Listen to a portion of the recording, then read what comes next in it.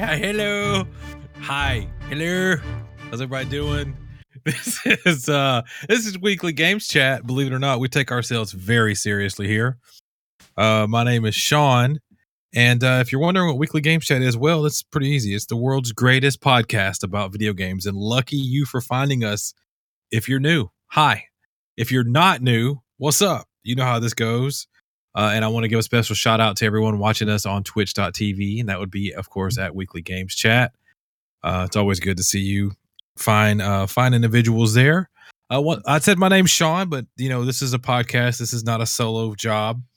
I also have friends, and I think they're my friends back. And I want to introduce the one I always introduce first next, and his name's John.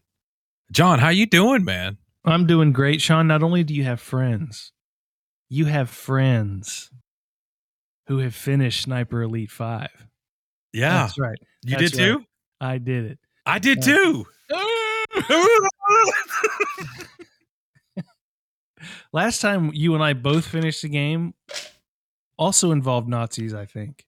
Yes. Might have been the Wolfensteins. Wolfensteins, yes. I believe so. I believe you're right. That was going to be what I brought to the intro, and just a reminder, this is the intro of our show. We kind of do a little catch up before we get into like the meat, and there's a pun there today of the show. But before all that, before we get all serious about that, we got to introduce the OG. He's been here since literally the first episode, but that episode was Thanos, so we don't really talk about it. His name is Chris, and he's rocking a tie-dye shirt today. So what's up, Chris? Good to see you, bud. If people do not email, I will Thanos more. The thread is out there. I do want a couple of things real quick. I hope everybody had a very safe and happy 4th of July here in the States. that is our Independence Day, or as the Britons call us, Trader Day. It's fine. It is what it is. But also, Chris, where do you sit on that?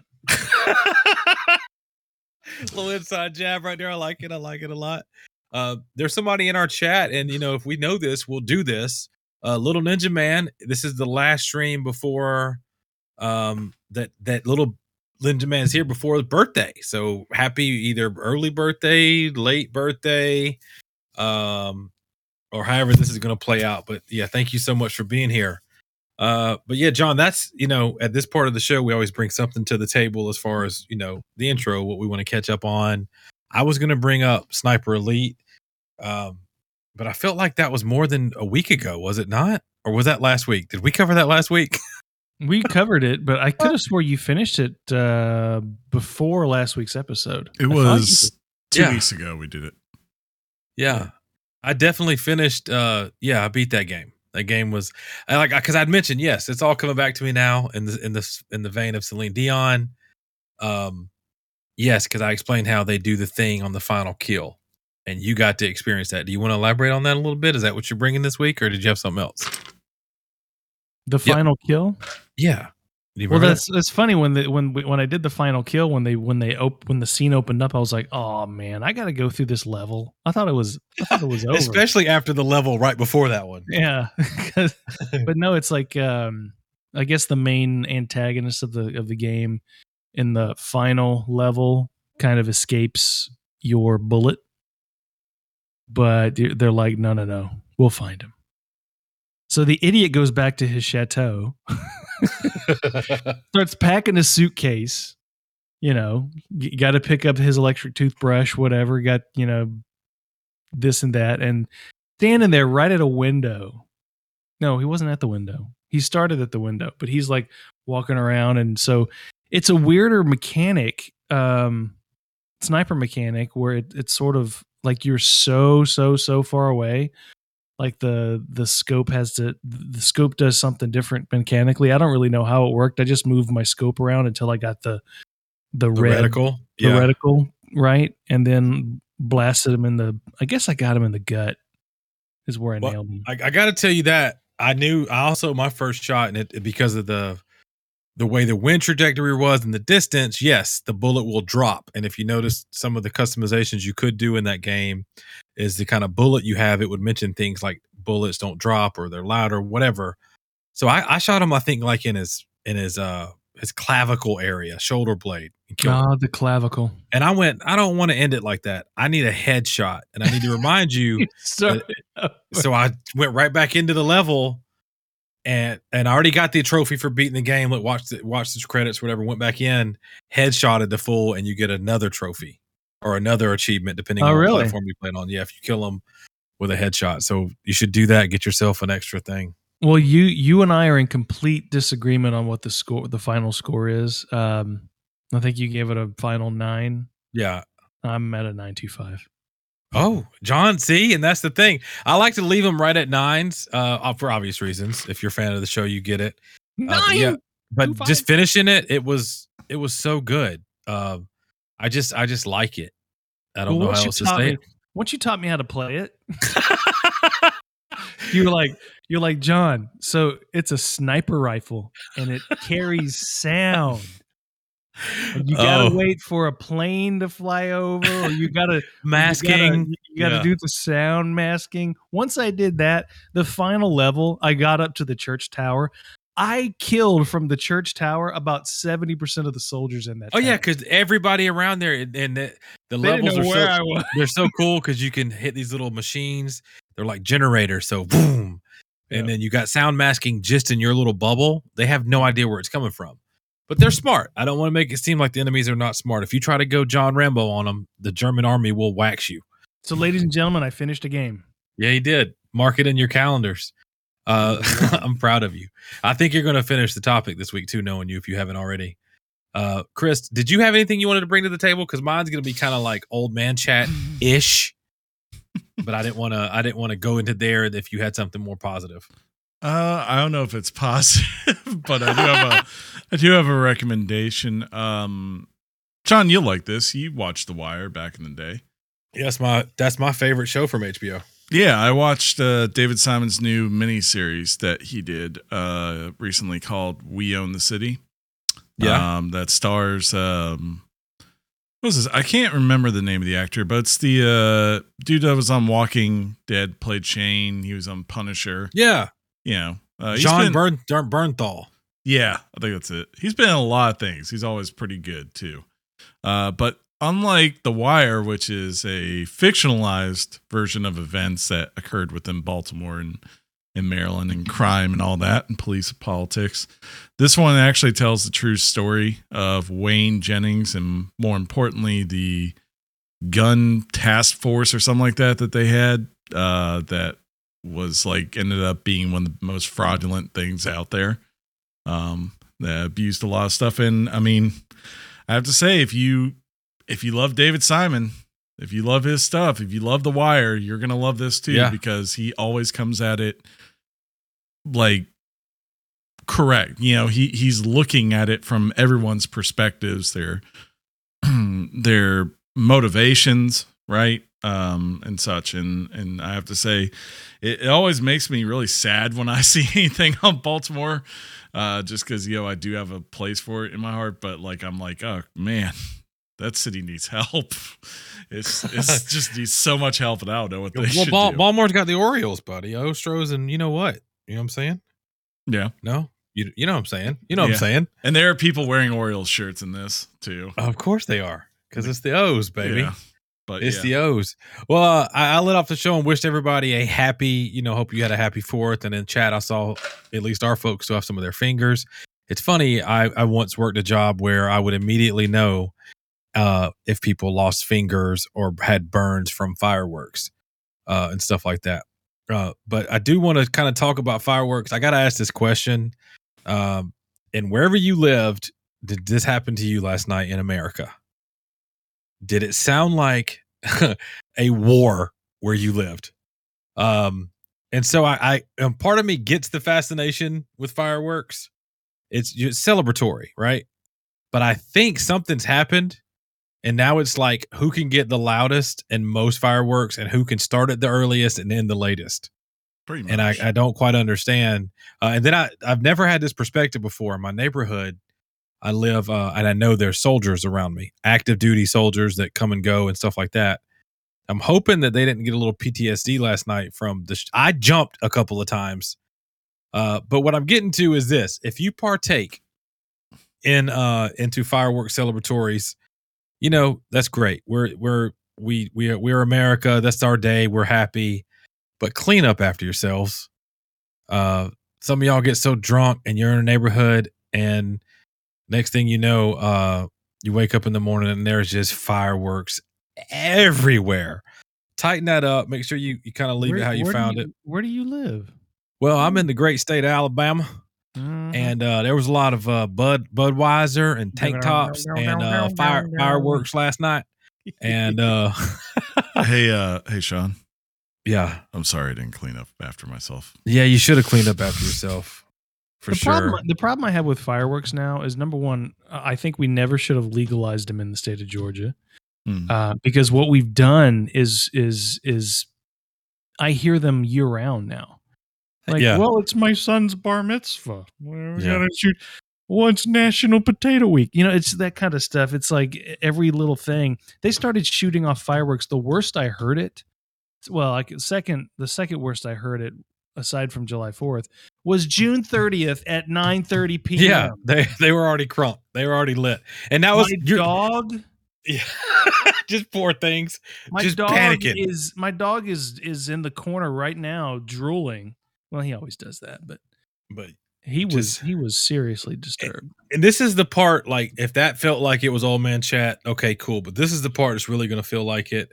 And John led right into it like a pro. It's like, all right, bro, if we're buying fireworks for the 4th of July, why are we shooting them on June 30th, July 1st, 2nd, 3rd? Like, let's just shoot them on July 4th, bro. Because freedom doesn't ever stop ringing, boys. America. Yes, it's like, oh, well, you're supposed to shoot fireworks on New Year's. No, you're not. No, you're not. Only New Year's Rockin' Eve does it in New York City and Manhattan. It's the only people who do it. Now everybody's got to do it. Rest in peace. Is it Super Bowl Sunday? To Dick Clark. Are you at the Super Bowl? Then don't shoot fireworks. I feel like once a month I play the game. Old man chat. I do play the game once a month around here of, is that a firework or is it a gunshot?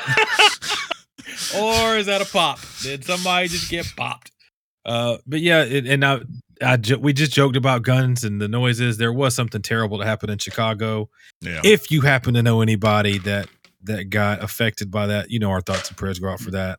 I hated to see that because Chicago on the 4th of July has one of the, what's the word for their parade? It's amazing what they put together for that, right?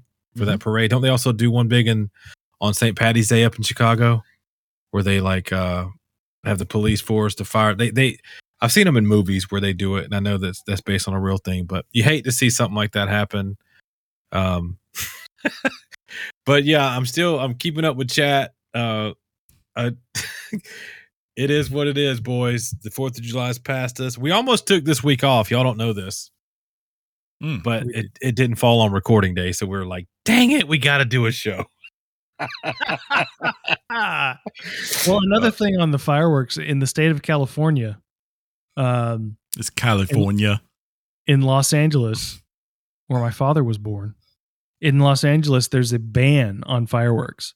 But they had this helicopter aerial shot flying through the city, and it was fireworks everywhere in the city. It was like a war zone. It was the coolest fireworks display I've ever seen in my life. But that's because this building here was shooting them off the roof. This building, it was going off every 3 seconds. Fireworks. How do they get them to Los Angeles? Because you're right, there's a ban. It's kind of like when Georgia. Because I used to live in the state you lived in. We would just cross the state line. Immigration. Are we bringing in? What are we bringing in immigration for, John? Jesus.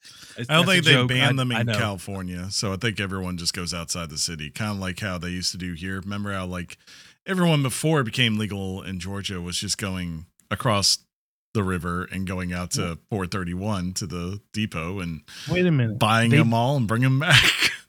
They banned something in California? They did.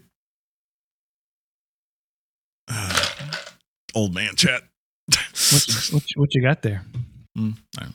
What were you shaking? Oh, ice, water. Oh, Yeah. I thought you had a cocktail. He going. didn't have a cocktail. I But to don't wrap drink this up, cocktails. yeah, and Psycho, it's good to see you. By the way, you know what we mean by that. But the reason it was so bad this year for us in the States is because the holiday fell on a Monday, so we had a Friday, Saturday, Sunday of people getting ready for the holiday when normally we don't necessarily have. It was like everyone got off work and that Martina McBride song came on and did not stop for 4 days. What Martina McBride song, Chris? Let freedom ring. And that was Chris doing Martina McBride for all of you sound bites later on. No worries. I'm No thinking of worries. Lee Greenwood. Maybe I'll put this picture in our Discord. Hey, Sean just plugged our Discord. Yeah, he did. But on Saturday night, I DJ'd at a spot where I was like, this is gonna be America tonight. I just know it. So I went and got me one of those American flag bandanas, and I fashioned it into a headband. I tied it up like the Karate Kid. Yeah, you did. And I was DJing. I had an Abe Lincoln shirt on that said "Rad" white and blue. Abe also had an American flag headband on. So we got down. It was a good time. It was a good time. Again, hope everybody was safe. Hope everybody had a good time. America, we're free. All that stuff. Speaking of free, I think we're free from the intro. Chris, what do you think? You boys need to add anything else? I'm good. Think we're good to go. All right. I think we're good to go, ladies and gentlemen. So yeah. Let's pivot, as Chris would like to say, to the old topic timeness.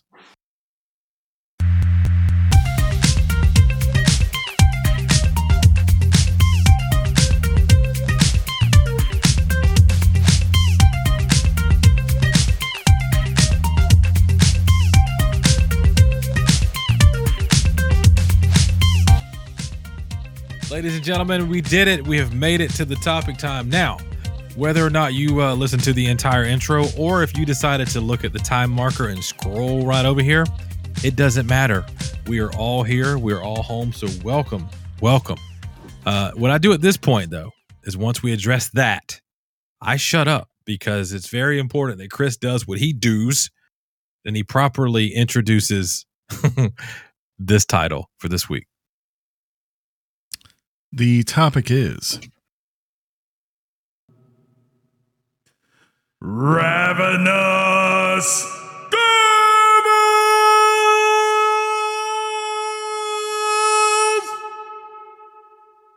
Yeah. And the question I had just yesterday, ladies and gentlemen, was what the cuss word is ravenous devils? No, let me just. You gonna set it up properly?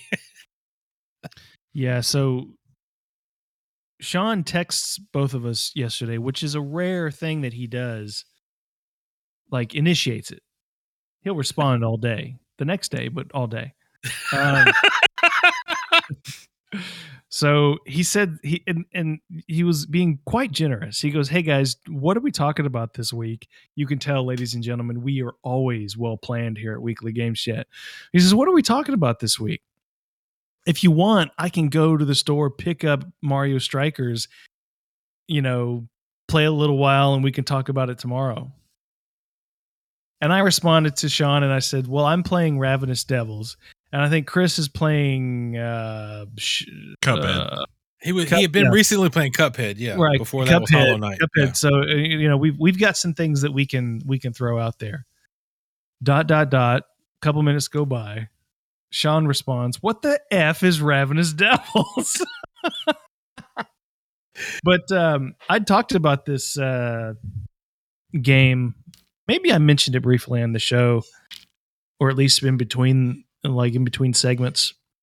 So I was actually thinking about it Saturday, kind of going around looking at things that may have recently come out, something not too in depth that maybe I can jump on and whip out real quick. Whoa. Just in case we needed a topic. Again, very well prepared at this show. We are true professionals. Well, the reason this was just so my train of thought, right? So Chris and I, because at the end of last week we didn't really talk about what we were going to do. We were like, we'll figure something out. It's kind of slim pickings out there. What do you mean, Chris and I? well, we were hanging out in Discord. I think I can't remember when this happened, but we where you we guys loosely had your meetings about me. yes, we loosely threw out at the end of last week after we got off the stream. Well, there still is strikers out there, or something to that effect. So that stuck with me. Well, I said that, and you went Right. So the week goes. I get busy last week. I got DJ stuff going on. Life's just busy. I don't know how to explain it. And it hit me yesterday or whenever I was like, "This is Sean busy." Well, and I also told Chris, because I think him and I talked about it. I was like, I think I can grab strikers for us if I need to, buddy, or something like that. But in my mind, I'm telling you all this because I'm thinking, I hope they don't think I'm doing strikers. I haven't had a chance to play it. I need to text them, need to come clean with them, and lower the expectations. Me and John, under completely clear, level-headed pretenses, had discussed it the night before what our options were. And the whole part about secret meetings I had alluded to I have with you. Y'all just had one without me. We had it in your Discord. No, I know in my chat. So let me. Here's this. I can't talk. This should have been a slight intro topic, but I should say as a side note, Mike texts me on Thursday and says, "I finished AC Brotherhood." Thursday. Then he texts me Saturday and says, "I finished Revelations." Yeah, he's off the chain. Do you even talk to your family? I don't think so. I with your family, dude. But he started AC3 and he was talking AC3 up. He's like, "Jonathan, I think this is my favorite AC game so far." And I was like, "You are a smart man." And so I decided to get on Discord with him to talk about it while I was playing the topic. And you can say it now. We were, Ravenous Devil. Yeah, I forgot that he did his whole spiel. But we were in there for about an hour, and then Chris comes in, like this. And you can't see that, ladies and gentlemen, who's listening to the podcast. But let's just say he had a bobble. It took about a minute for me to hear his first slurred word. How's it going? What you guys doing in here? But then I just wanted to paint the picture of that's when we were talking about things that we were potentially, But he remembered it. Chris he's a remembering. Well, the thing I remember was John, possibly a weekend alcoholic. Maybe it's possible. It was really bad this weekend because I got to drink Sunday night too. Oh yeah, because work. Yeah, but no, I remember you had a drink too. I just don't know if you started drinking because I was drunk. because you were drinking, I was like, let me just grab a beer, and I had a couple. You know what, boys? In theory, we all drank on Saturday. Oh, because I too may have had. I might have had a couple of beers, DJing, and you got lit. No. Okay. The next day, I had more beers and potential shots of like liquor. You know what's very lit though, Sean? What's that? Circle and watch me pivot this back. We're gonna bring it. If you try to bring this conversation back to the topic when we are organically having fun right now, Chris, I'm gonna do something. Chris. You have no power here, Chris. You have no power here, Gandalf Chris, Stormcrow. John Stormcrow. But no, what's lit to me is the idea that someone would take the classic concept of Sweeney Todd, which John and I have seen together in a theater. We went together. I think that's the last one we saw together. He picked me up in a carriage. He bought me a very nice dress. I felt like I was treated like the prime lady I was. But John is so cringing right now.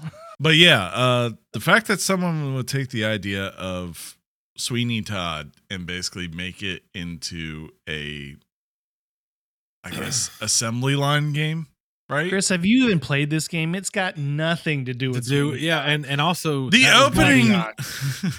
So like where I work, you don't steal somebody's like their topic, their thunder on something they probably would say.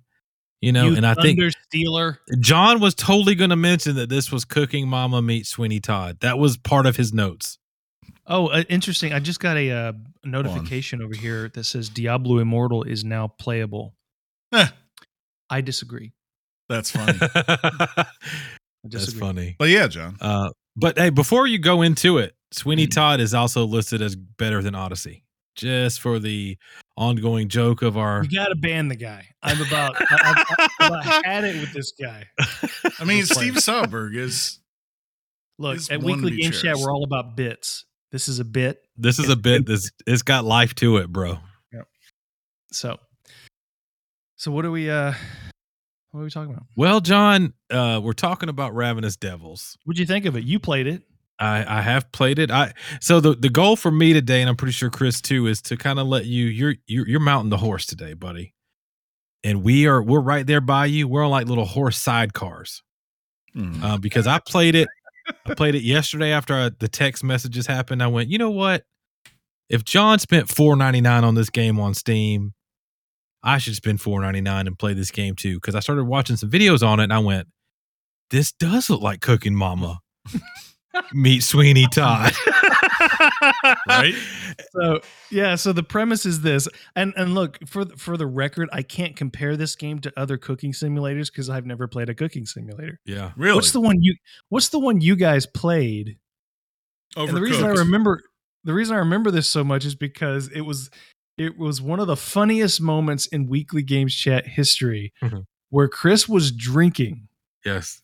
And he thought he finished a word, but he didn't finish the word. And then 2 seconds later, finished the last syllable of the word.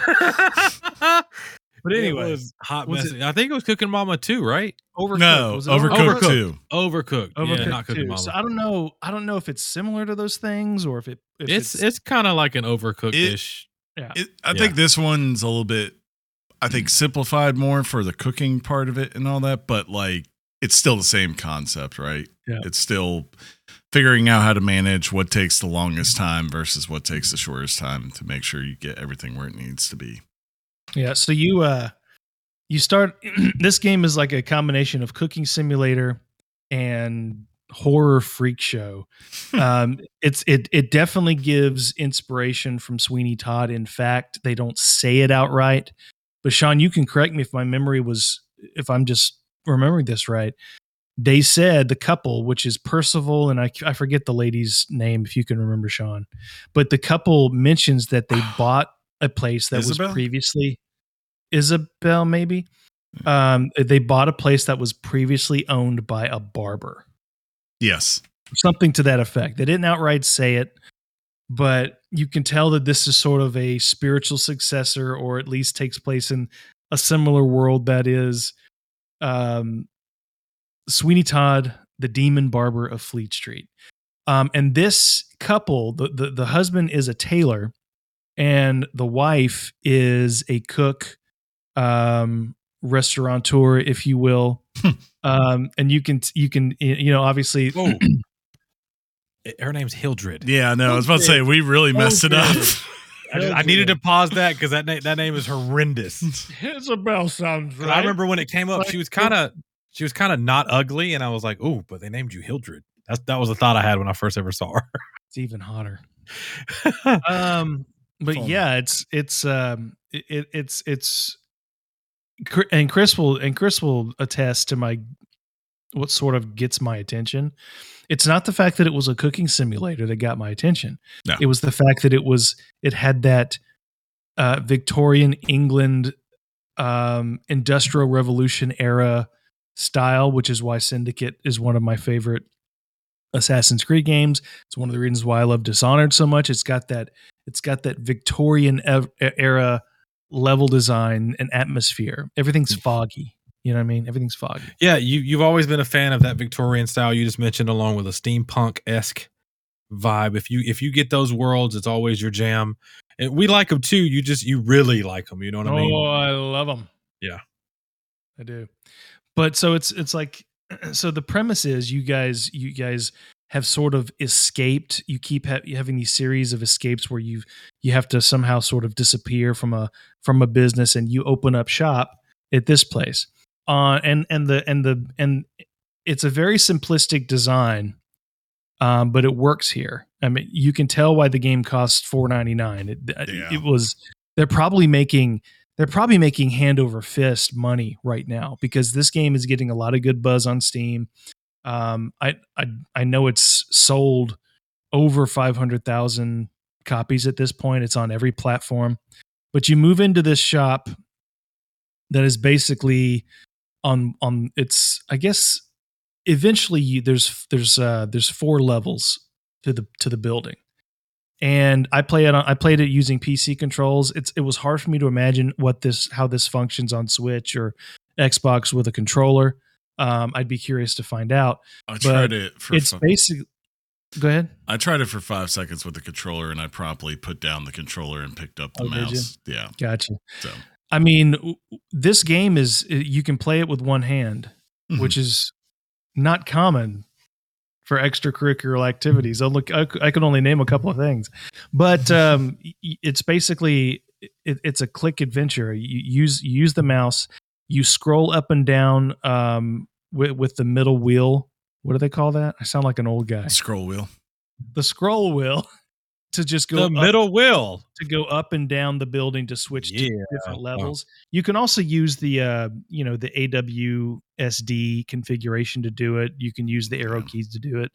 But if you just want to one-hand it, and who doesn't? You just see what you did there. Just use the scroll wheel on the mouse, and everything else is a left click. Basically, you point to an oven, you point to a counter, you point to a certain location, and your character goes in that direction. So the what's happening, Sean?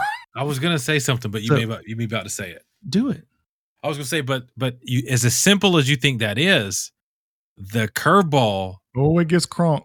Is the fact that there are 2 people on multiple levels that you have to do this simplistic work with. Yeah, you got 2 people operating 2 separate businesses, and and if you've seen Sweeney Todd, you kind of know. Someone goes into the tailor's shop, goes into the back room to get fitted. That's where you stab him with a pair of scissors. You throw him down the body chute, if you will. It goes all the way down to the bottom floor, which is the basement, where your wife, the lovely Hildred. Yeah. The lovely Hildred begins to throw them in a meat grinder. Can I say the most unbelievable part of this game is this 120-pound woman just picking up these huge burly men and basically Steph Curry shooting them into the meat grinder above her like it's nothing, and she's like, I'll tell you why she's able to do that. She bends at the legs. She doesn't try to use her back. That's true. She's got good posture. Yeah. She has good form. Chris, the fact that you're shocked by that shows the sexism in your mindset. So I just thought I'd check you on that. But it's absolutely 100% true. My wife actually said the same thing. She said, how can she pick that body and just hoist it over her shoulder? Where did you play this, on the big TV? Because I don't think I played on PC. But I had to get her to come watch this game. Yeah. I said, honey, if you want this on Switch or something, tell me. It's $5 and you are so worth it. I will spend $5 on you. I would spend $5. Does she know you're spending more than $5 going to have dinner with me later? Whoa, it's fine. But so your wife's job, your wife, Hildred's job is to run the restaurant, and Percival's job is to run the clothing store. So you have a front room, a back room in the tailor shop. One's for fitting, one's for Death Trap 2000. Yeah. So when you kill these people, you throw them down the death trap. But before you do that, the fact that you could do this with one hand, just rip the clothes off. Yeah, see, he needs the clothes to successfully be a tailor. And he takes their clothes. And there's absolutely, other than maybe rent, there's no overhead in this business. You're right. This is an amazing business model. And it's unlike, at least unless it comes later, John, from what I've seen, there's not anything there. It's not like Sweeney Todd, where Sweeney Todd had a vendetta, right? He had a goal he was trying to accomplish in this. These people just seem like, our last disastrous business was so bad we had to run off. now we'll just murder people here. It'll be fine. You're like, there's no. Yeah, there's something to that. John kind of glossed over the intro video that made me all of a sudden go, why does John like this game so much? Like, I'm terrified of these people right now. And then I'm sure we'll talk about it, but just know what you think a person in a meat grinder sounds like. They capture that very well in this game, especially with headphones on. And she's like, I should probably clean this thing once in a while. She says I should probably clean it once in a while. There's blood everywhere. And then Percival, when he puts when he makes the clothes and he puts them out on the mannequins, he goes, I love this color. Yeah, and he says it like that, or he'll say, oh, these are warm. Because he just got them off of a cadaver. Man. Oh, so you're trying to operate your business. So what you have to do is you rotate, go up and down on every floor to make sure everything is running smoothly at the same time. You got to make sure when someone comes in the back room that you're ready to kill them. Then you got to chunk them down the chute. Then you got to mop up the place. Then you got to sew. Then and while you're trying to provide your wife with substance to make the food, you also have to maintain your business by making sure that you know when you're taking those clothes, you're making new clothes and keeping inventory out in the front. I actually think the hardest part is keeping enough clothes, like from what I've seen. That is, to me, becomes eventually the second hardest part. Yeah, it's hard to pay attention to what Percival's doing once things get really going down in the restaurant. But in the restaurant, people come in. You start off with a display counter with a display tray, and you take the resources that Percival throws down to you, and you commence to be making recipes. And as the game progresses, you get more recipes, as you get more ingredients, as you get more abilities to do so. And then you keep the front room of the tailor shop stocked. You keep the counter stocked with food so that people can come in and simply buy and purchase and buy and purchase. And there's a satisfaction meter. And this is you have to kind of keep track. The reason it's so important, as I'm sure with other cooking simulator games, you have to keep track of your reputation. Yeah. And it starts out with a meter that is next to the person. However long they're waiting, their satisfaction score goes down. If they come into the shop and they just pick up an article of clothing and they leave, they have an excellent satisfactory rating. No big deal. If they're waiting a little while, it might go down to yellow. They're still smiling, but it's less. You get less points for that. Sometimes they wait too long, and if nothing shows up, they simply walk out, and you get a negative reputation score. At least it adds to that as you're accumulating your day-to-day business. So, your goal in this game is to make a profit, to buy another oven or buy another mannequin so that you can make more clothes, put them on display to make your life a little bit easier. You can improve the length it takes to make the recipes in those ovens by making them work faster. You can add up to 4 display trays on that counter. You can hire someone, but all this is dependent on you making enough money over time to upgrade your store, make it better, make it more efficient, that kind of thing. And it goes into pretty cool depth. And like the front store of the tailor shop is, for me, the second most challenging thing to maintain. Once you get tables into that restaurant, that's when it starts getting really chaotic. I've avoided it. That's when it really started to give me some challenge. Yeah, I've avoided it because I've just been like, let's make sure everything else is in ducks are in a row before we start having to actually take care of people. Yeah, directly. I probably should have. I probably jumped the gun too early playing on my first playthrough, getting the tables quicker than I probably should have, because your entire, you have this meter. You have this meter of your reputation score, and you're trying to bring it up all the way to the top. And I think that's kind of how the game progresses. Once you get your reputation score up, wow.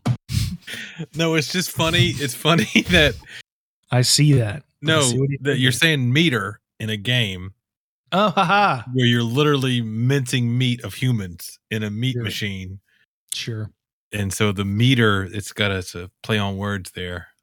And every time Have you you, say it gets more and more funny to me. Have you guys made sausage yet? Yes. Yes. I've made sausage. And the next thing I could make would be steak.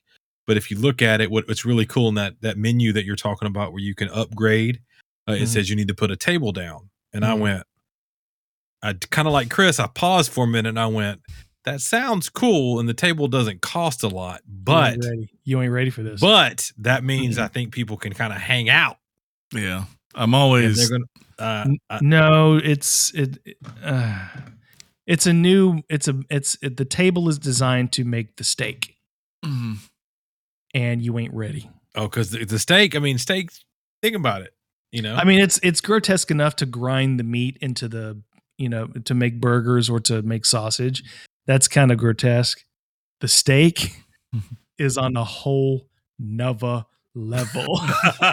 Yeah, I got it. And that's another kind of, and you gotta be able to understand that it's a video game, the theme of where it's coming from, and like, yeah, they're doing the Sweeney Todd thing. They're killing people. And you're totally rooting for these people. It's you like kind of kill you want more. them to do this. But one of the things that eked me out the most was when you first early on you get to see her recipe book. Yes. You're like, dear God, she has a recipe book. Yes. And the recipe book expands, and you get, over the course of the game, you get access to fruits and vegetables and eggs and things you can add in as ingredients.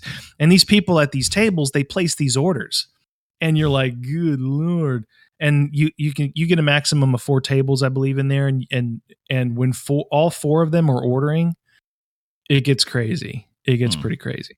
Are there any shortcuts with the clicking later? So I ask you this. I don't think there is, and I'm kind of anticipating you saying that. But like, even upgrading from 1 oven to 2, and then you upgrade the oven cooking time, and then you upgrade the tailoring machine time, and anything you're kind of touching, it's going to produce faster. But there's also more foot traffic coming in. And as more foot traffic comes in, it gets harder to balance everything, because the tailor is at the top level, and sometimes when you're with Hildred, you're operating the restaurant and you're operating the basement.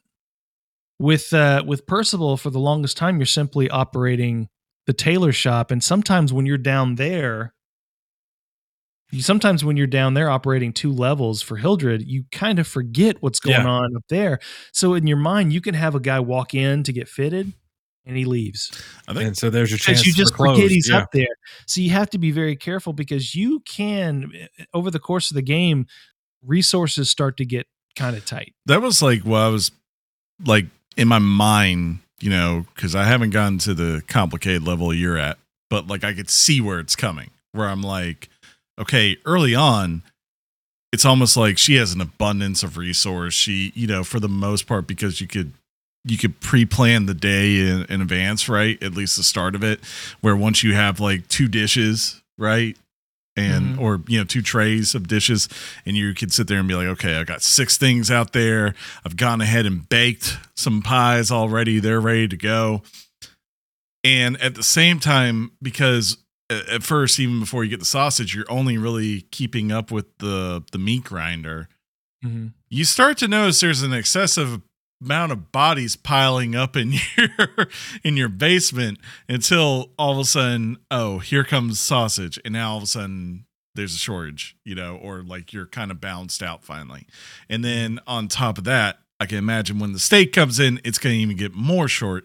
But the bigger thing is that I don't see many options for Percival in terms of kind of like expanding and being able to crank it out, right? It's really just determining of how often is someone walking into there for you to kill them, quickly shove their body down a chute and clean the room so that you can, have the next person walk in to kill, while also finding enough time to go start making a pair of clothes, right? To update the mannequins that are probably all depleted at this point. Well, John, tell me if I'm wrong. I think I saw something open up for Percival. So during the commencement of your playing the game, you end up getting letters from a mysterious party. And that mysterious person kind of gives me the idea that he knows what you're up to. He knows some things and also has some requests for you. Yeah, so he's basically extorting you guys to do what he wants you to do. He kind of starts it off with being of like mind. I understand where you guys are coming from, but yeah, he definitely extorts him. Extorts Hildred and Percival for his own benefit. Well, he makes these promises, but what I'm saying is I think Percival becomes responsible for maintaining that top floor in addition to the Taylor floor. Is that accurate? That's kind of where I was going with it. I don't want to really yeah. So there's you can see early on in the game there's this top floor that's not being used, and you just assume that at some point that's going to expand. It does. That does expand into Percival's responsibilities. Yep. I got to that point. That's where I didn't want to spoil it for Chris, but it's more than just him tailoring. Yeah, I got it. I had a question on that. With the story part of it, because it seems like for now it's kind of just be successful and eventually you'll hit a point where there's a cutscene and you get more story, right? And as you said, it opens up a little bit more. But I'm wondering, is there eventually challenges that he specifically gives you that you need to work in to the day, right? Like, I want you to do X, Y, and Z today, right? Or like just I need you to murder X, Y, and Z, and they're gonna look like this, and they're gonna show up at some point during the day, right? Versus like kind of the first one very scripted, right? Does that ever happen? No, there's nothing gameplay wise that he asks you to do. Gotcha. It's just kind of narrative. That doesn't happen in cutscene. Gotcha. But everything is locked behind how you progress in the story based on your upgrades. Gotcha. Like, there's a lot of things that happen in the story that if you don't upgrade to this, you're safe to continue playing and getting more money, more resources. But if you do this action in the upgrade system, that kind of triggers a cutscene and moves you to the next kind of phase, if you will. So it's kind of ingenious in how it locks the story behind how you upgrade your restaurant. And you can kind of do it at your own pace. There's a lot of ways. The way I played, like I said, I got the tables a little too early. Mm-hmm. Had I known that would have been such a huge factor Shift in resources, I would have piled up my bodies. I would have had like a chimney full of bodies. And I'll just say this as a pro tip: as soon as you can buy the cat, buy the cat. Oh, okay. Oh, I didn't even know a cat existed. Spoilers. Somebody in chat mentioned every hack shop needs a pet, right? Yeah. Well, somebody Heg himself said, imagine if this game was in VR, that would be trippy. And I did think about, because I think about VR games a lot, like if this would be blah blah blah. You know, I'm a big VR enthusiast, if you will. I don't know that I could play this game in VR.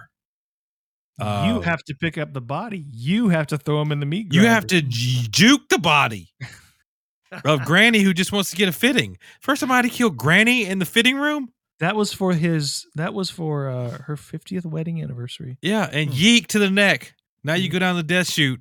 Enjoy the meat grinder. See you in the meat pie. Mm-hmm. You know what I need for this game? Huh? I need a musical mode.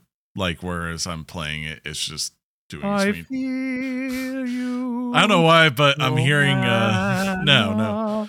I keep hearing Master of the House from Les Mis. That's why I keep hearing. You're saying that a game based on a musical Sweeney Todd needs another musical piece that's not Sweeney Todd. What's funny?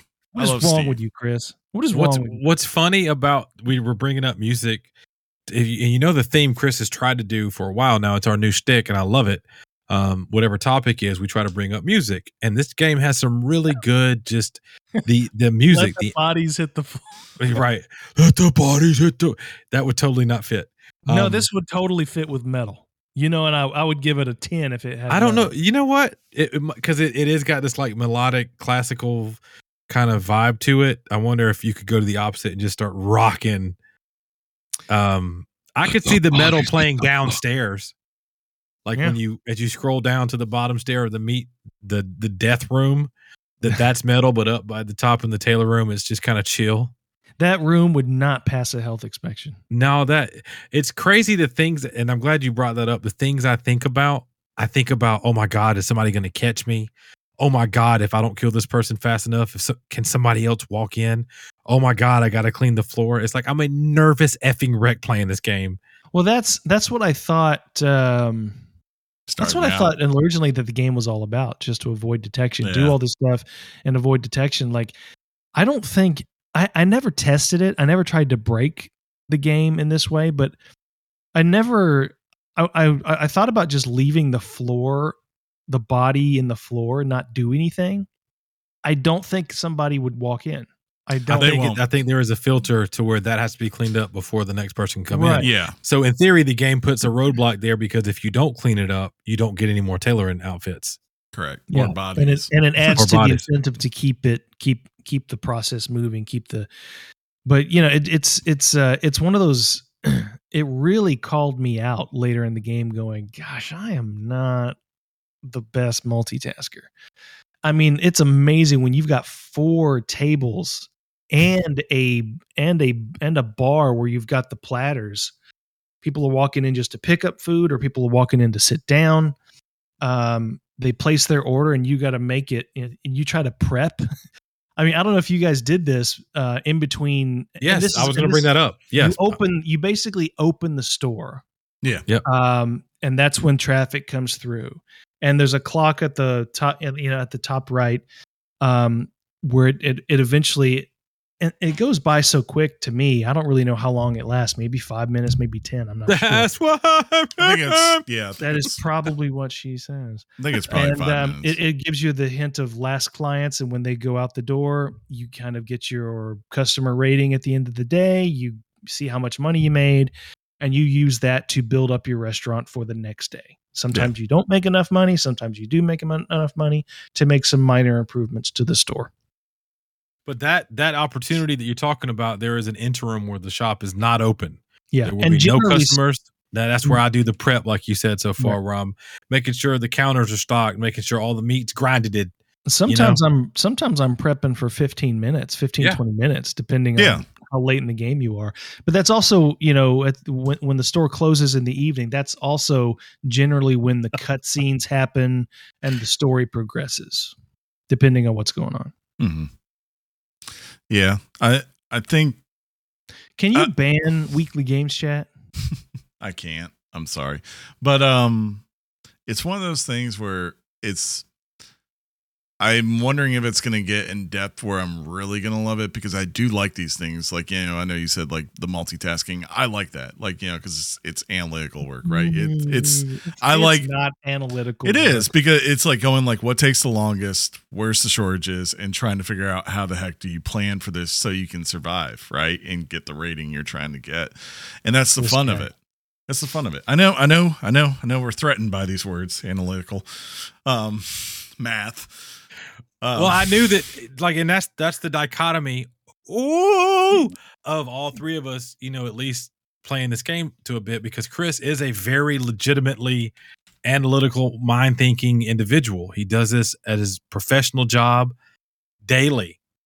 John has a lot going on where he works. I have a lot going on where I work, but you do start to find out your approach on how you're going to take this game, how you can handle multitasking, how you decide to do what you do. And I think everybody who plays it's we'll all start off at the same point. You all have your first the intro stuff, and then how you open that up is going to change your gameplay. And ultimately it's going to get, I already know it, John's there, it's going to get crazy AF. Yeah, I'm interested to see the final levels of this. But from everything I'm reading and seeing, it doesn't get to the level of, I don't know, overcooked. Yeah. Because it has to balance. It has to balance being a cooking simulator, and I use that in air quotes, to also telling a kind of a really fun story. It's not an amazing story, but it's a cool story. It's you don't get to see this kind of story often. A lot of times you're not okay with just, like you said, almost rooting for people who stab you in the neck and make you into meat pies. Like you don't find that in a lot of video games, right? You also don't find that mixed in with a point and click game that, to be quite honest, is one of the best point and click games I've personally ever played.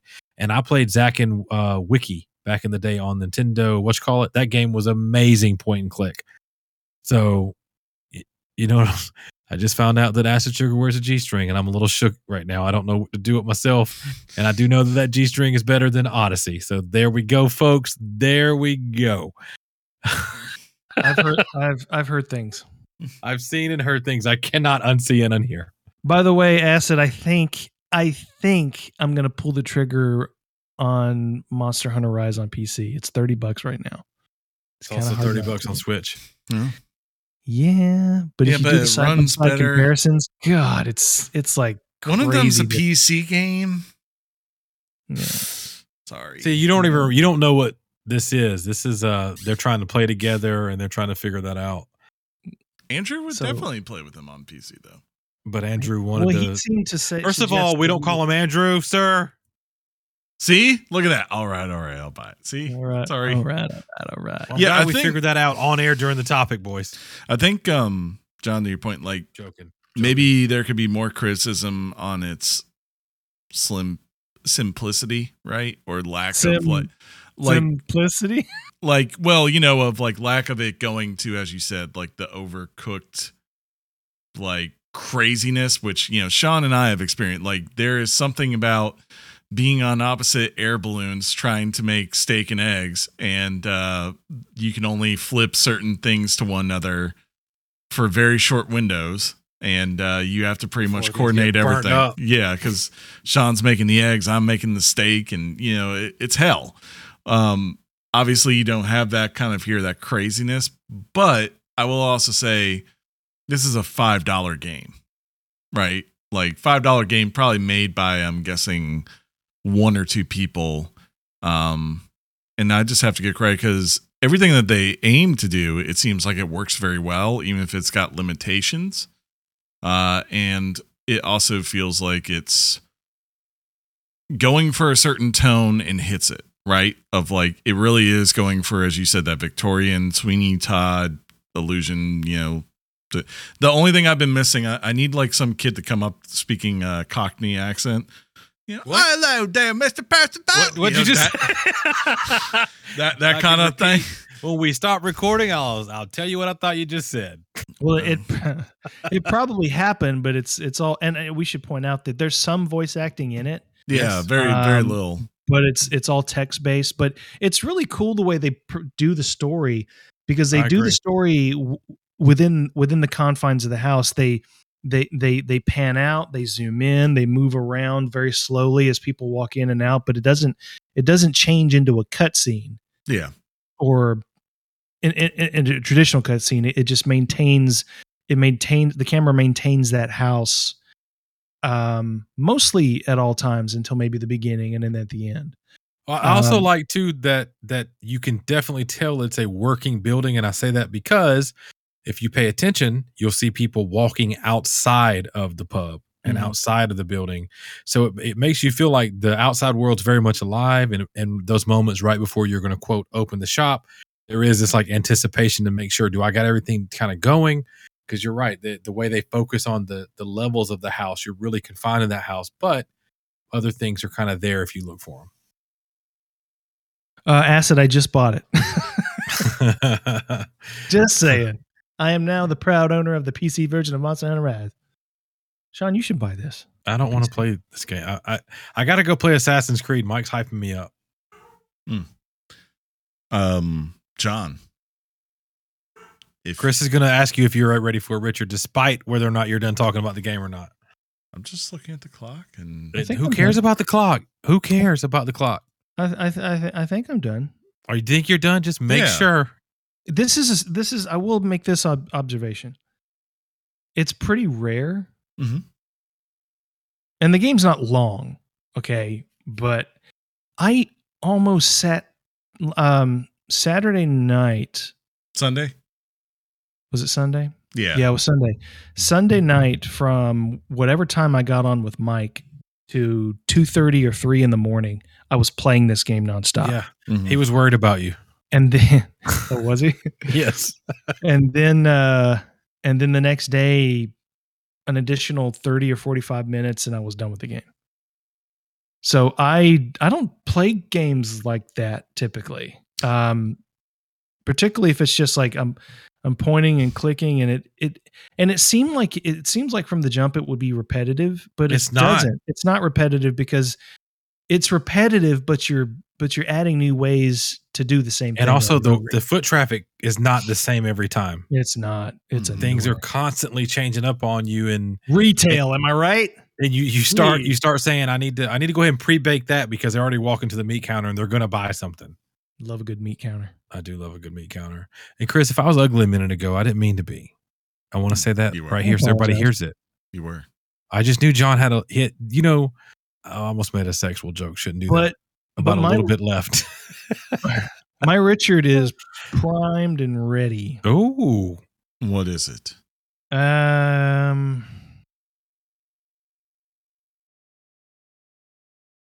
this is a tough one because it's a point and click game, but it's fun AF. It's a point and click game.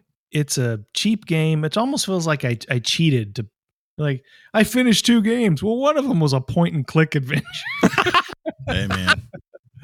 Point and But click games are great. to me, with there were some limitations on it. Like the story, the story didn't quite. It was a fun ride, but the story itself at the ending didn't quite. I hate this phrase. Did not quite stick the landing.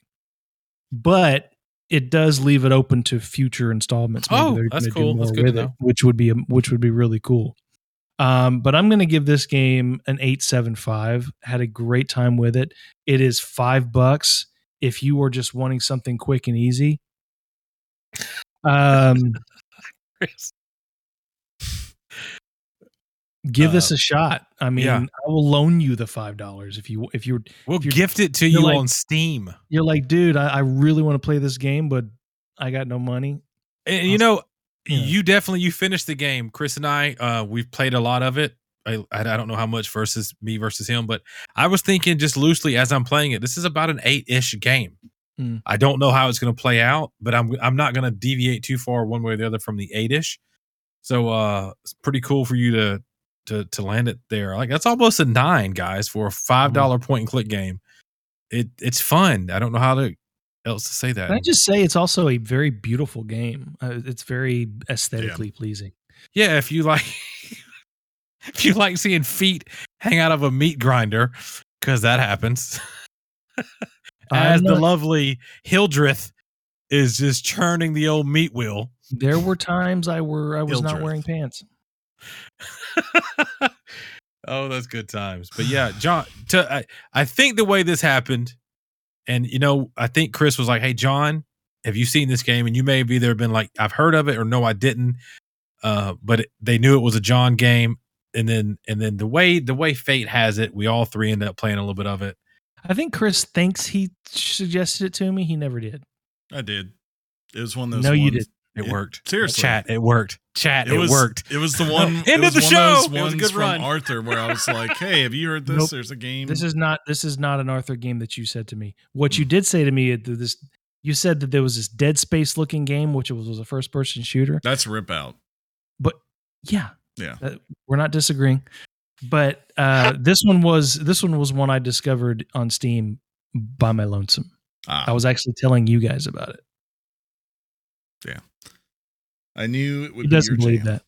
No, I mean, if I didn't say it to you, then that's on me because I should have. Because I thought that when I heard this, I was like, "This is a John game." But yeah, I'm kind of with Sean. I haven't finished this out. I probably will, just because right now it's being a nice break from the other game I've been playing, which is like Rage City. but I'm kind of in the same vein that I think it's probably around an 8, and I think it's a really good attempt, like for a small studio, right? This is perfect. This is how you build something without it taking years to make and all that kind of stuff, but it's interesting and unique. So good for them. Did you stop? Hot off the press and straight to your ears. Weekly Games Chat presents the news. News. Are we recording? Is this real? This is real. I just muted you two while you were talking. Oh my God, that's so funny. We're having a good time, but we're on the news now, and I think it works better this way when the headmaster of the news department leads it first. It's like a well-deserved little nugget of goodness right there. Editor in chief himself, John. What a load of BS. If I keep exercising and eating right, I'm going to be down to Skull and Bones. Hey, speaking of Skull and Bones, Ubisoft's open world pirate game, Mike, you might be interested in this, is reportedly being released on November 8th. That's so funny. I don't know why it was funny. Because Mike is all of a sudden Ursula Ubisoft or whatever, because he plays everything Ubisoft. An industry insider shared on Twitter that a release date had been discovered amid an Xbox Store entry. All of this seems to imply an imminent announcement. The game was also rated by the ESRB on June 27th, which means that it is at least near a complete status. Love a good completion. Skull and Bones was first revealed 5 years ago in 2017, but repeatedly suffered many delays, and it broke today. I did not add it to the notes. They did announce a Ubisoft presentation for Skull and Bones for July 7th. That's I don't this know. week. What's that? I said that's this week. That is this week. Yeah. And I could not be more stoked. As I have said to Mike many times, Black Flag is one of my favorite games in the AC series. You take Assassin's Creed 2, here's Black Flag all the way up here. But this is obviously kind of a spinoff of the success of that. At least it was in its initial planning. They're like, hey, Black Flag was such a huge success. People seem to like the boats. Let's have a boat game. Isn't that what you called, Chris, Sea of Thieves? Boat game? Yeah. And we all called it that, I believe. So, but I thought you guys were alluding to the fact that Mike on Sea of Thieves was like, don't worry about it, John, I got it, when I suggested that he would be interested in this. No. But I don't even know what this thing is or how it works, because we had an idea of it because it was announced around the same time that Sea of Thieves was being launched. So at the time, I think we assumed that it was sort of a more realistic, as in non-cartoony version of what this was. So I mean, we're talking about 7, maybe 8 years of development. Yeah. I remember at some point, I thought this would be like an unintentional but intentional expansion on Black Flag as far as how they're going to do their ship battles and what the game consists of. Yeah. But like you said, now it's been 7 years. Like, I don't know. I'm excited for this. I was excited when it was first announced. Bring it on. It could be a bunch of trash that they're trying to just get out now. Maybe they're going to make it a beta to go ahead and do something with it so they can, render, what was it, early access, so they can, get feedback on it and say, this is what it is, and maybe improve it over time. But I know people have been waiting on this for a long time, and I know they got to pull the trigger at some point. So maybe that's what this is, or maybe it's 100% ready to roll and it's something we're all going to enjoy. Well, I was going to say, and this is me thinking of this right now and not knowing the answer. If you get an ESRB, I think you're past beta, right? Yeah. In general, it's at least almost finished. At least you've shown something to somebody, because they have to see it. They have to see what it is. I'm more so just interested now for this stream because it'll probably be the first time in 5 years that we actually have any idea what this game really is. I mean, I think it's it's being designed as a live as service type game, kind of like how For Honor and all that are. But I'm like, is this going to be primarily a PvP? That's it? Like, just you're in an open map and there's, say, 10 to 15 ships out there, right?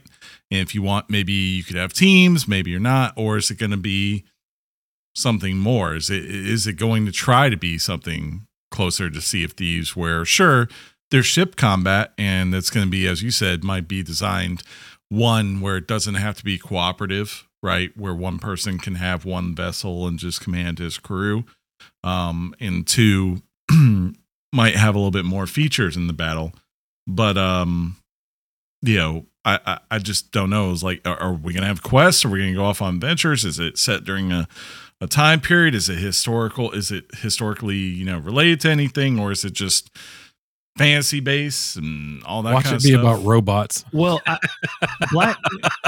see, Assassin's Creed 3 and Black Flag and everything since, the ship combat and the ship aspect of the game was, I think it's always been underplayed. I know people talk about it in a positive light, but I think it's undervalued as one of the most innovative game designs in the past decade. Mhm. So it was innovative when Black Flag happened, but if it's simply those mechanics, if they're not refined in a exceptional way to make them like, I loved Black Flag, but I didn't know that they could get this much better or this much more advanced. If it's just Black Flag with those ship battle mechanics, which they're fun, they're great, if they don't innovate on those, this seems like a dud. Yeah. I Well, don't know. you guys may have one off the top of your dome. Other than what you've mentioned as far as games, has there ever been a real pirate game Pirates. in the modern era of video games, like a true pirate adventure game? Yes. As in, What? Sid Meier's Pirates. That was a very specific PC crowd, though, right? Yeah, isn't that more of Sid a Meier. simulator kind of thing? Well, you go around and you would have pirate adventures with your crew and all that kind of stuff. Go around the map, try to find things to plunder, and you could do combat and that kind of stuff. But yeah, the biggest pirate game probably still is Black Flag, as far as probably most played. and all that Sea kind of stuff. Thieves is pretty amazingly It huge is. these days. It is. Yeah, they seem to always add content to it. Mhm. I mean, it's still a thing. It's still happening. So it's going to be interesting to see what they do with this announcement. We'll we'll be on pins and needles waiting, man. You It's know what I'm just saying? nice to know it's still happening, Sean. Exactly.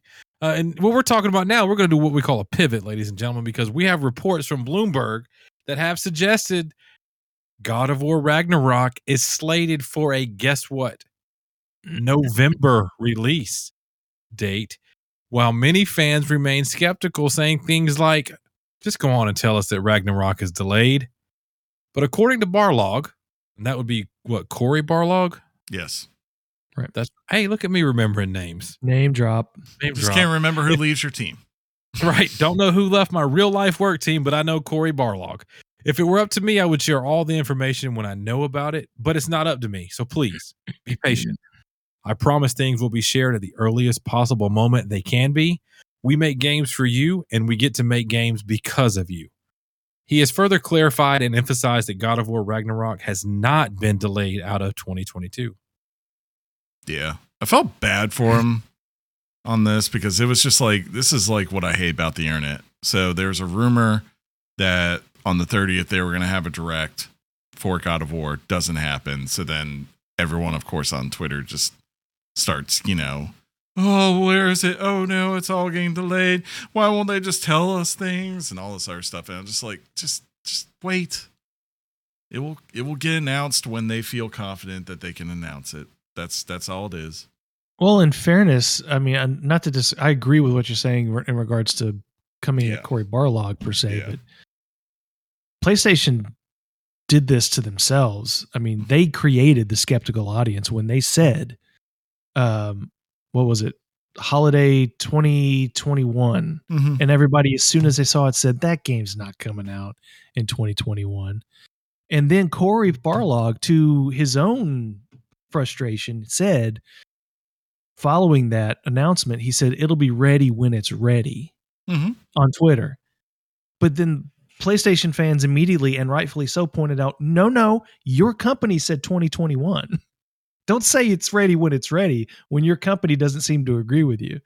So I it's just- feel like that's something though. That's PlayStation, right? That's not. If I'm him, well, he yeah, but as he an doesn't employee want to. He doesn't no, want to. As an employee of PlayStation, you should probably keep in lockstep with its messaging. Yeah. So I don't know, know. that's just But I would just tell people, I'm like, look, one of two things is going to happen here. Either it's going to be out at the end of this year, or it's probably going to be out in the first 2 months of next year. Are you calling Cory Barlog a liar now? Yeah, because I'm sure he is trying. My guess, if I had to guess right now, there is probably something right, because the game is done. They're just going through bugs and issues. My guess is on this, there's probably like one thing that they are trying to complete. And once they know that thing is complete, they feel good about what's left on, the schedule as far as what they have to get done before release. But until they have that one thing done, it's kind of like Microsoft last year with Halo.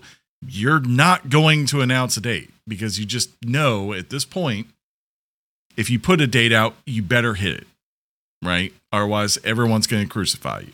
Well, the question I have, and it's not necessarily pertaining to this topic, but do you think this game has any prayer with all the hype and with all the everything surrounding it? Do you think it's got a prayer of being above a 9? yeah, Metacritic. because Elden Ring did. Yeah. No, Elden Ring's not a sequel to a beloved game. It doesn't matter. I'm speaking strictly because of the hype. I'm talking about critical. I'm talking about critical reviews. Sure. Yeah, I think it's going to live up to it. I think if it, I do. Just in short, I won't go all long-winded on that. I'm guessing mid-range 8s. It's going to fall. Really? So I mean, Oh, Last of sure. Us sustained. I mean, what can it really do that's going to really innovate the way it did in the first one? You didn't know that one was going to innovate in the way that it did. Yeah, I did. I don't think none of us You did. could throw It was, two. it was what we call a weekly games chat first. We broke the news. This is going to be. He could throw 2 axes this time instead of 1. You find out he has a daughter, and now he says girl along with boy. These are all I could have possible. said something. I didn't want to be offensive. Yeah, I'm hoping it's above a 9, but Yeah. otherwise I'm not going to buy it. We know. Unless it's $5, you won't buy Remember it. that one time I wasn't excited to play it? Now I can't wait to play it. That's because enough time has gone by and put the fucking game out now already. They should come out with a DLC for Ravenous Devils where you can use the Leviathan. Kratos's. Yeah. Or the Chaos Blades to just hack up some meat. I do have to say, Would Kratos be considered the GOAT of his genre as far as characters? Not according to Overrated. Chris. Chris, look at the pivot. Look at the pivot, Chris. Look I at the know. news. well, Don't one, really think about the answer to that, Chris. Jesus Christ. well, one of the characters from the NBA that is considered a GOAT, he's at least in the conversation, will be the cover of NBA 2K's 23 special editions. And Chris, can I interrupt you? How come when there's a grammatical error, you will read that? But Mhm. if there's something you don't agree with in the page, you will not read it exactly how I wrote it. because he's not the GOAT. Because I know that's why you put it there. He is not the undisputed GOAT as far as I'm concerned. But Michael Jordan, he's back. Been a while. 2K11, I believe. He will be the cover athlete for NBA 2K23. And it will also feature the return of the iconic Jordan challenges from 2K11. The release date for the game is set for September 9th. And Mr. Jordan will be gracing the covers of both the Michael Jordan edition and the Limited Championship edition. Jordan was partly named for the cover due to the fact that his iconic jersey number matches 2K23. That's just good marketing. Quote, after making 23 the most recognizable number in sports, it was only fitting that the NBA 2K23 we introduced the Michael Jordan edition. The Championship edition is a new tier that comes with a year subscription to NBA League Pass. That's kind of cool, I guess. I'm wondering if they're going to have other ones because they usually do this, right? Like they usually have like a legend type person on there. They've done Kobe, of course, recently. Last year they had Bird, Dirk, and Kareem, right? But then they'll also come back and be like, oh, well, the main athlete is Luka Doncic or Giannis or whoever. It's just kind of like what they do. So I don't know. We'll see. I'm just maybe LeBron will be on the regular edition. Yeah. He was on all the covers a couple years ago.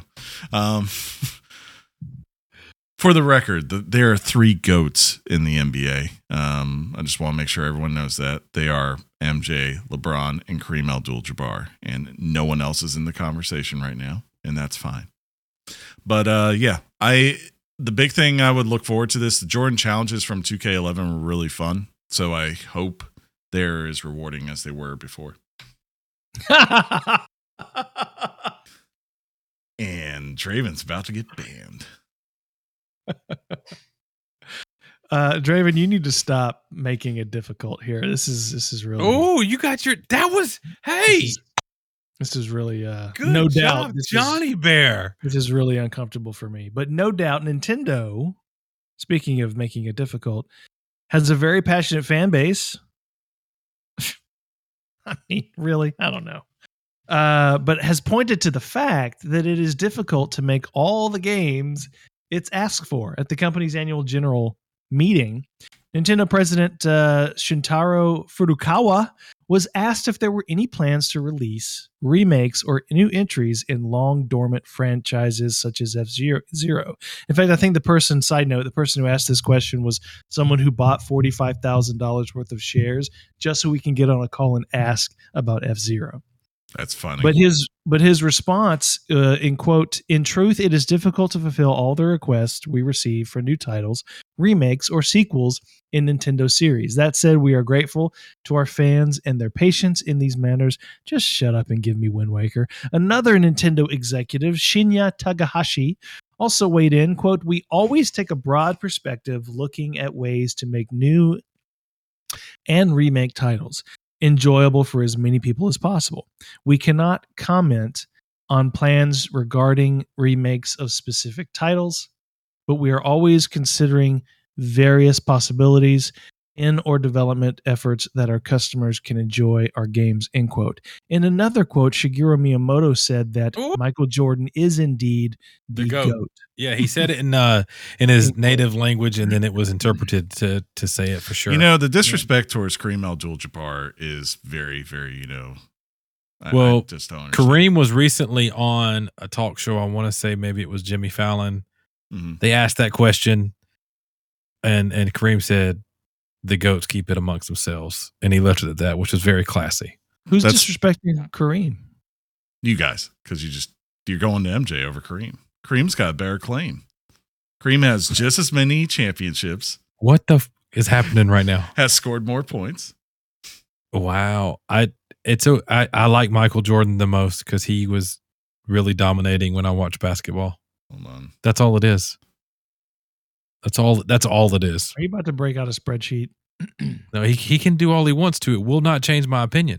Oh yeah.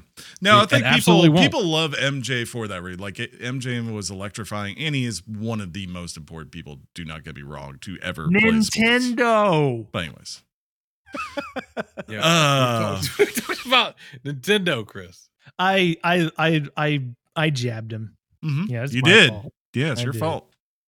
Go ahead. Say what you want to say, Chris. You poke the bear, you're gonna get.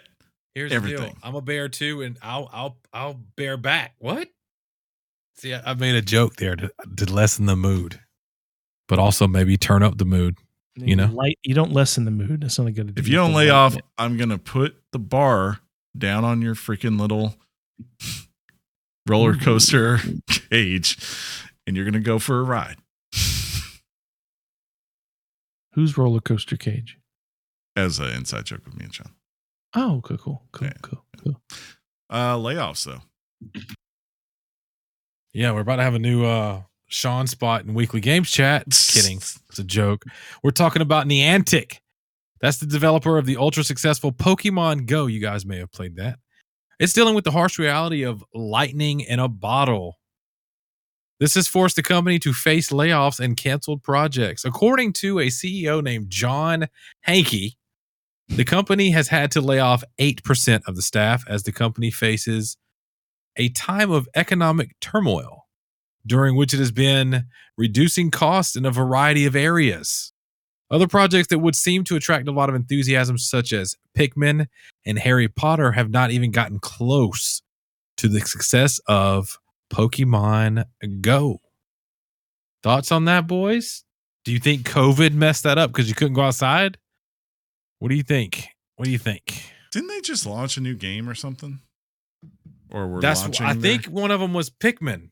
They released recently, right? Well, it's like you think about Harry Potter, like, of course, this is going to be another magical hit. It just wasn't. Pokemon worked because you could throw the ball and you could catch Pokemons. You know, what am I going to do? Sit over there in real life and do wizard moves with people? That'd be silly. I'm a huge Harry Potter fan. I believe you would. I would. Saying, it still would be silly. If you thought of another property that could give them the same success, you'd think it would. I think Harry Potter could. Yeah, I think it would be Harry Potter. Yeah, maybe they should do a Star Wars one. What are you gonna do? Go find baby Yodas everywhere. Yeah, but there's only one. No, but like it's two sides. So either you're on the Sith. Are you drinking again? No. Me? One of two things happens. Okay, either you're on the Sith and therefore you just hunt down the younglings and you kill them. Or, you're not a Sith, you're on the Sith. Yep, you're on the Sith. Are you number 2 or number 1 on the Sith though? That's important. Oh, you're definitely number 2. You're trying to, because there's only ever 2. You know that. Yeah, but there's like 2 million in this one. I don't know. I mean, there's not a 10. That's true. That's not me. That is you. Is it? Dang it. Yeah. A joke made by EA's official Twitter account making fun of a single player games did not go well for the company, with reaction on social media platforms being swift and brutal. The original tweet read, "They're a 10, but they only like playing single player games." This tweet seemed odd to many, suggesting all of the single player games that EA publishes annually. The mostly negative 10,000 quote tweets and nearly 9,000 replies prompted EA to acknowledge the blunder and respond, "Roast well deserved. We'll take this L because playing single games actually makes them an 11. Aw." Yeah, this is this stood out to me as a weird thing for the gaming community as a whole to get behind. It's like it's almost like it was noticed because it was EA. I mean, this was, I don't even know. I saw what the L tweet. Is? I saw the tweet and was like, cool. And I just kept scrolling. It was like it's probably the most innocuous tweet that I've ever seen people get offended over. It was almost like, bro, how can you tweet that when that's what you do? That was it. That was it. And that's what they said. Well, there was some more harsh reactions to it. But it was just so innocuous to me. It's like, what about this tweet even needed a reaction? Well, the fact that when you tweet, you're looking for reactions. Hold on. John, Okay. that's what Twitter is. Okay, Sean. No, but I'm messing with you. But of course, I know what you mean. It was kind of like, wow. Just evidence that Twitter is a failing platform that Elon Musk does not like you saying that. Yeah, well, he's not going to fix it. Free speech for everyone. 20,000 total, or nearly 20,000 total, I guess, prompts would make anyone reply, right? Yeah, because they're the person who's handling that social media account. They're like, hey, guys, they keep someone there was just like, nah, I'm sticking to it. That's a good joke. And now they have a Should new we job. take this down? No? I guess my point is what got Twitter in a rage this weekend was the fact that somebody picked on the fact that they liked single player games. Yeah. I mean, it's a little, can we at least acknowledge that it's a little silly to be upset about it? It is. I mean, but that's what else are gamers going to get upset about? I mean, the guy, as you saw earlier, the guy upset earlier. Mad about? They got upset earlier because, someone, Corey Barlog, won't tell them when a game's coming out. Right. Think about the Right. things that we report that gamers get mad about. Yeah. I know. You know what I'm saying? Yeah. Well, Hey, John, but that's enough about single player. Should we talk about it anymore? yeah, speaking of single player, What? EA's Battlefield series, which I just revere, will seemingly make a return to the single player campaign if a new job listing is to be taken at face value. And according to the description, I think it definitely should. According to VGC, the design director will be responsible for, quote, creating a best-in-class single player campaign experience. A little vague. With a, quote, player-first mentality motivated by a passionate aim to understand and serve the players who are engaged with the game. And speaking to two people who are probably a little bit more engaged in the first-person shooter genre multiplayer, do you think this is what's missing? That's you and me, Chris. If they We are just going want we just want a Battlefield Bad Company. I was about to say, if they're going to do Bad Company, yes, do it. I will We're gladly in. take it. But Tell me more about that.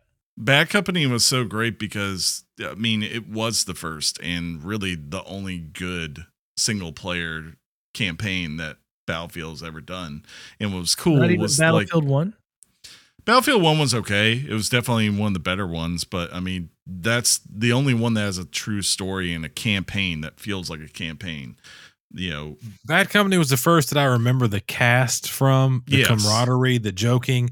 I remember the buildings blowing up. Exactly. And that was one of the first times I'd ever seen that in a video game. just There having was a lot of stuff. all that destructible cover was awesome. But if you're asking people, do they want our campaign like how Battlefield when they first went present day and all that kind of stuff, I don't think so. I don't think they care about that. I don't think that's what they want. They want really good multiplayer maps, right? So Is Bad Company? Bad Company is a band. they are.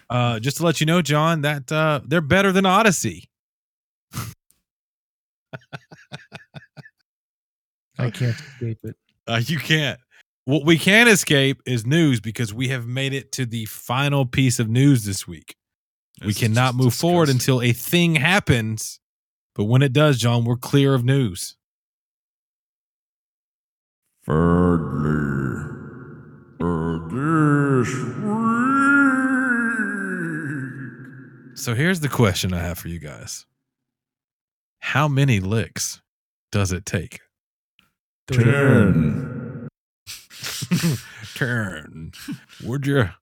Lollipop Chainsaw will receive a full remake in the year of 2023. The announcement was made by publisher Dragami Games, which is led by the original game's producer Yoshimi Yasuda.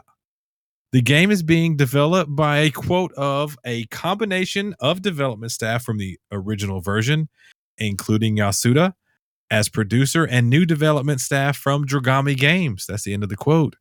The game will come with a more realistic approach to graphics as well as new licensed tracks for the music. Anybody excited about the old Lollipop Chainsaw out there, huh? I never played it, I but didn't either. that's because I was probably a little too self-conscious to play it. I wanted to play it. Don't get it twisted. I wanted to play it. Oh, I would have got it twisted. Wait. Wait, what? Wait. Wait, what? What? Wait. But yeah, sure, I'll play it. Is it? Isn't that a Suda51 game originally? The guy who did No More Heroes, and You might be right.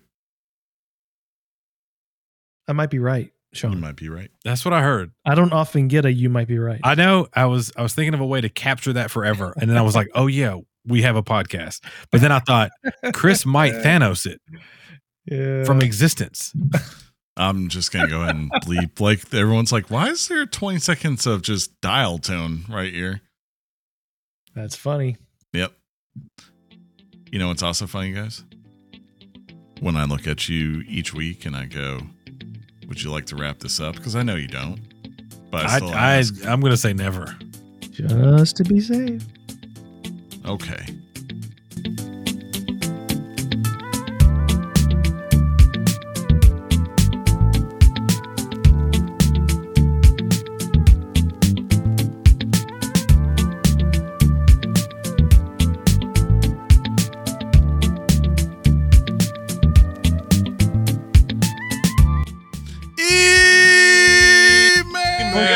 some emails now. Emails. Electronic mail from the future.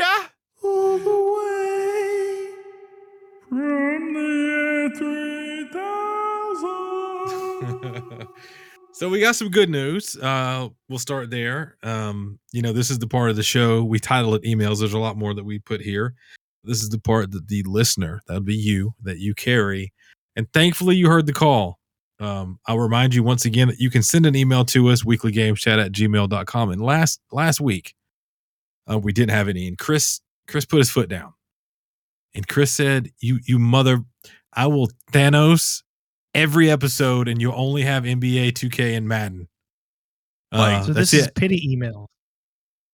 If you want to keep challenging us, we'll do NBA 2K22 next week. And then we'll do MLB The Show the week after, followed by Madden 22, FIFA 22, NHL. We can make it a whole sports summer. Oh my God. So in response, we had 2 emails. 2 people cared enough to save you. These are heroes.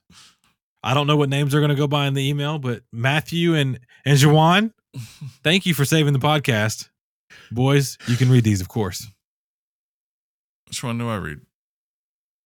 You can read both of them since you asked for them. Okay. First up, we have Matt. Matt says, just writing in to preserve the history of Weekly Games Chat. Although I'm sure NBA 2K and Madden 20 are fine episodes, Hollow Knight was actually the first episode I listened to. I was super into the game and couldn't find anyone who was talking about it, leading me to WGC. I'm looking forward to second opinions on the game if that's still happening.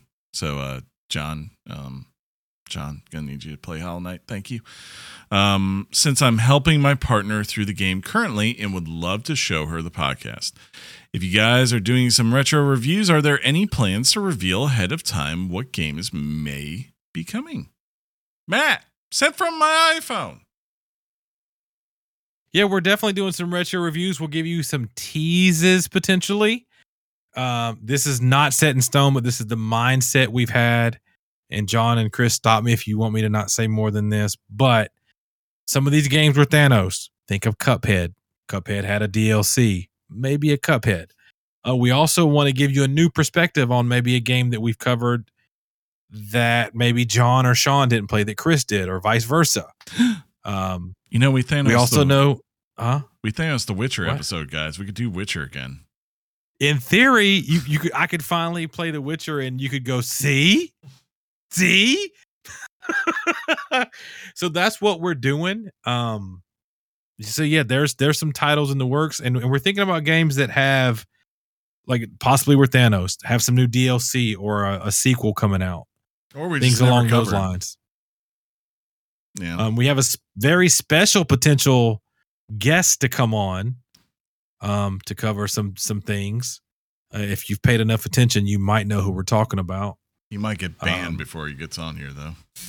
Yeah, if he keeps it up, he might get banned and not make it. But so just so you know, we've always tried to find a way to do a retro game, partly initially because we were lazy AF and just wanted to play the games we liked. Yeah.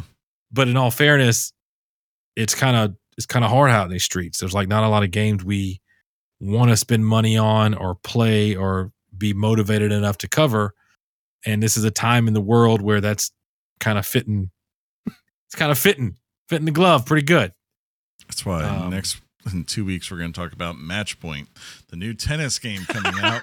That's on day one Game Pass. So hope you all are ready for that one. Funny. Next up, though, Jawan, my man, wrote in and included a wonderful picture of Homer as Thanos. So that's great. If you all haven't seen that, make sure you check that out.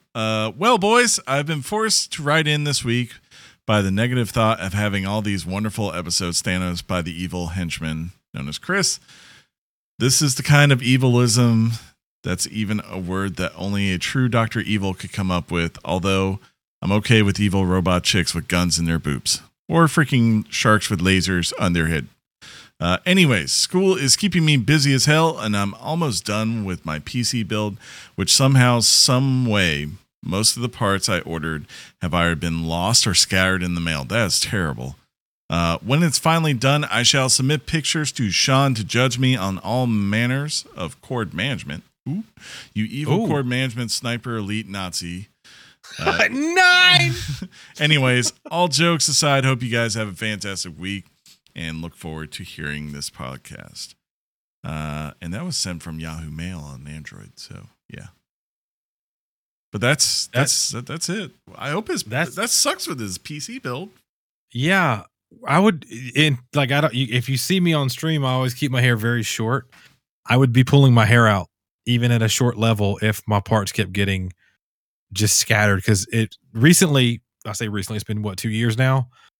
We all three were kind of building computers around the same time, and we were all actively like looking for our stuff, and we couldn't wait to get here and everything. And Draven says, "Did you really build a PC if you didn't knock over your beer?"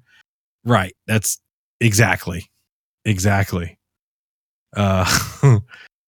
Oh my God. And then Chris makes a LeBron thing.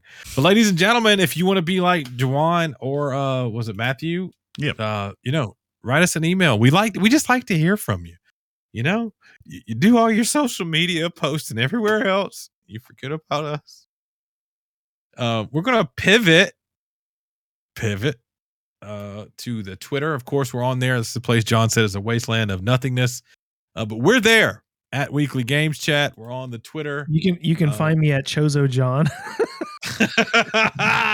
At Chozo John. That's CHOZOJON. It's this one. I don't like doing this, but I'm gonna do it because it's content. So Weekly Games Chat kind of is notified if I go personally live to DJ. And I wanted to thank you to those who've liked that. And Loki, if you guys remember back in the day, Hell Teacher Loki subscribed to us and had a positive thought for me. So thank you for that. For sure. Let me go back to other notifications we got.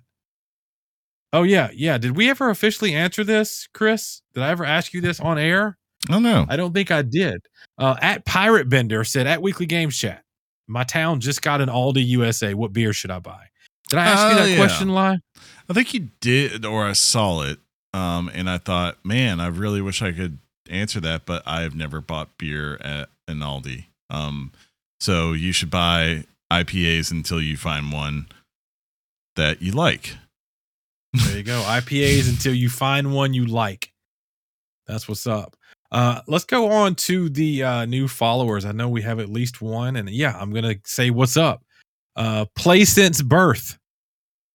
That's a tight name. That's a good name. You're listed as a video game collector that also likes to report gaming news and write reviews. Thank you for the follow. We are following you back.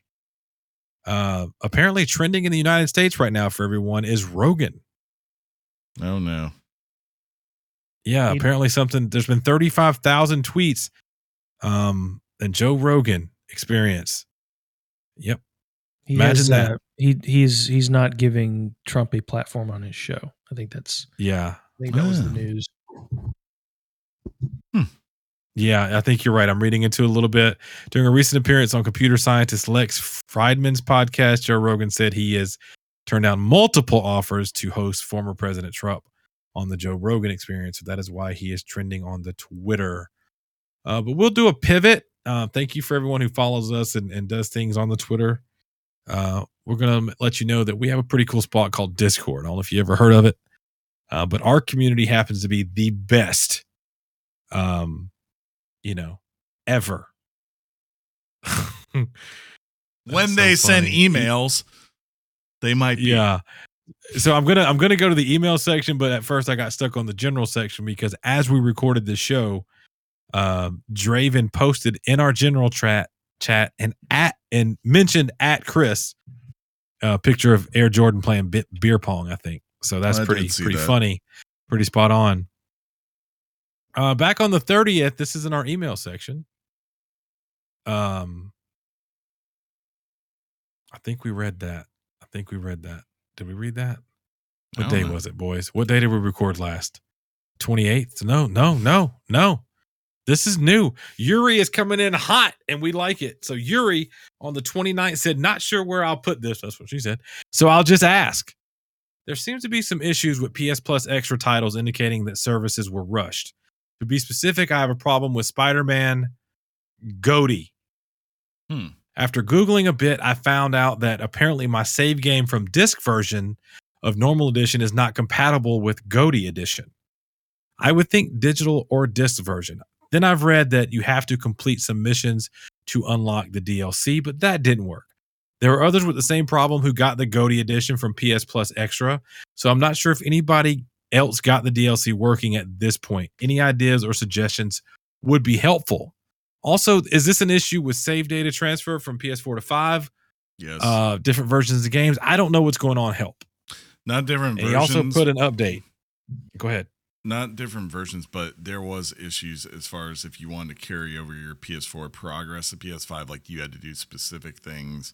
You had to still have your PS4, go in, create a transfer file thing, then post it to the cloud, then go to your PS5 and download that save file, and then you could continue on. It was kind of a pain.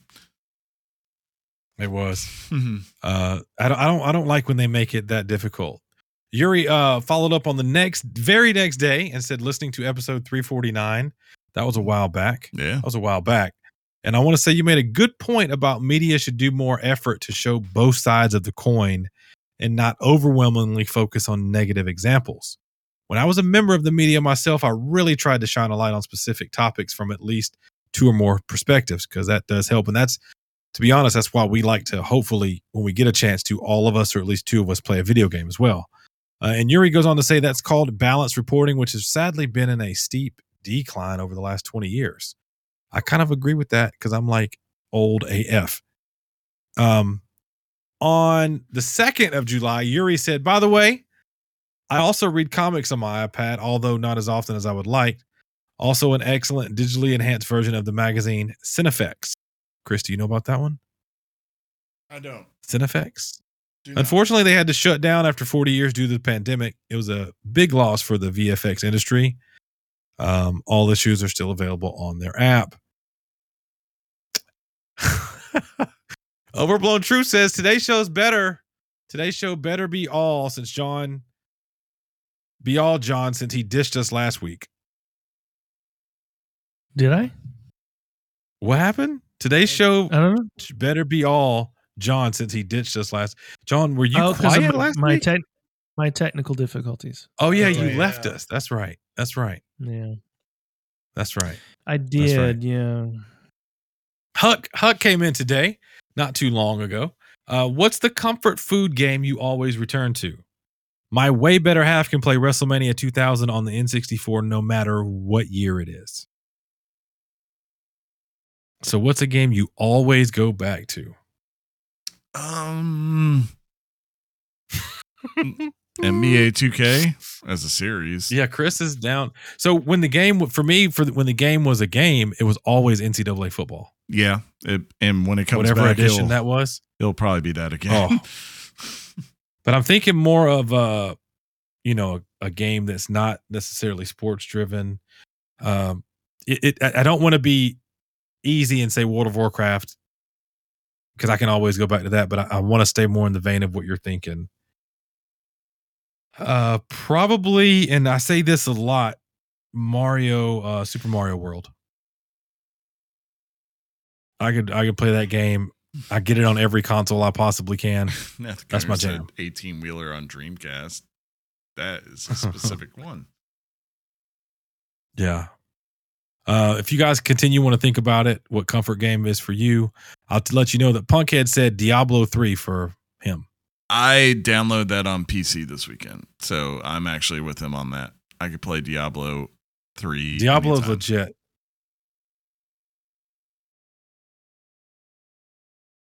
Diablo's legit. John, do you have anything?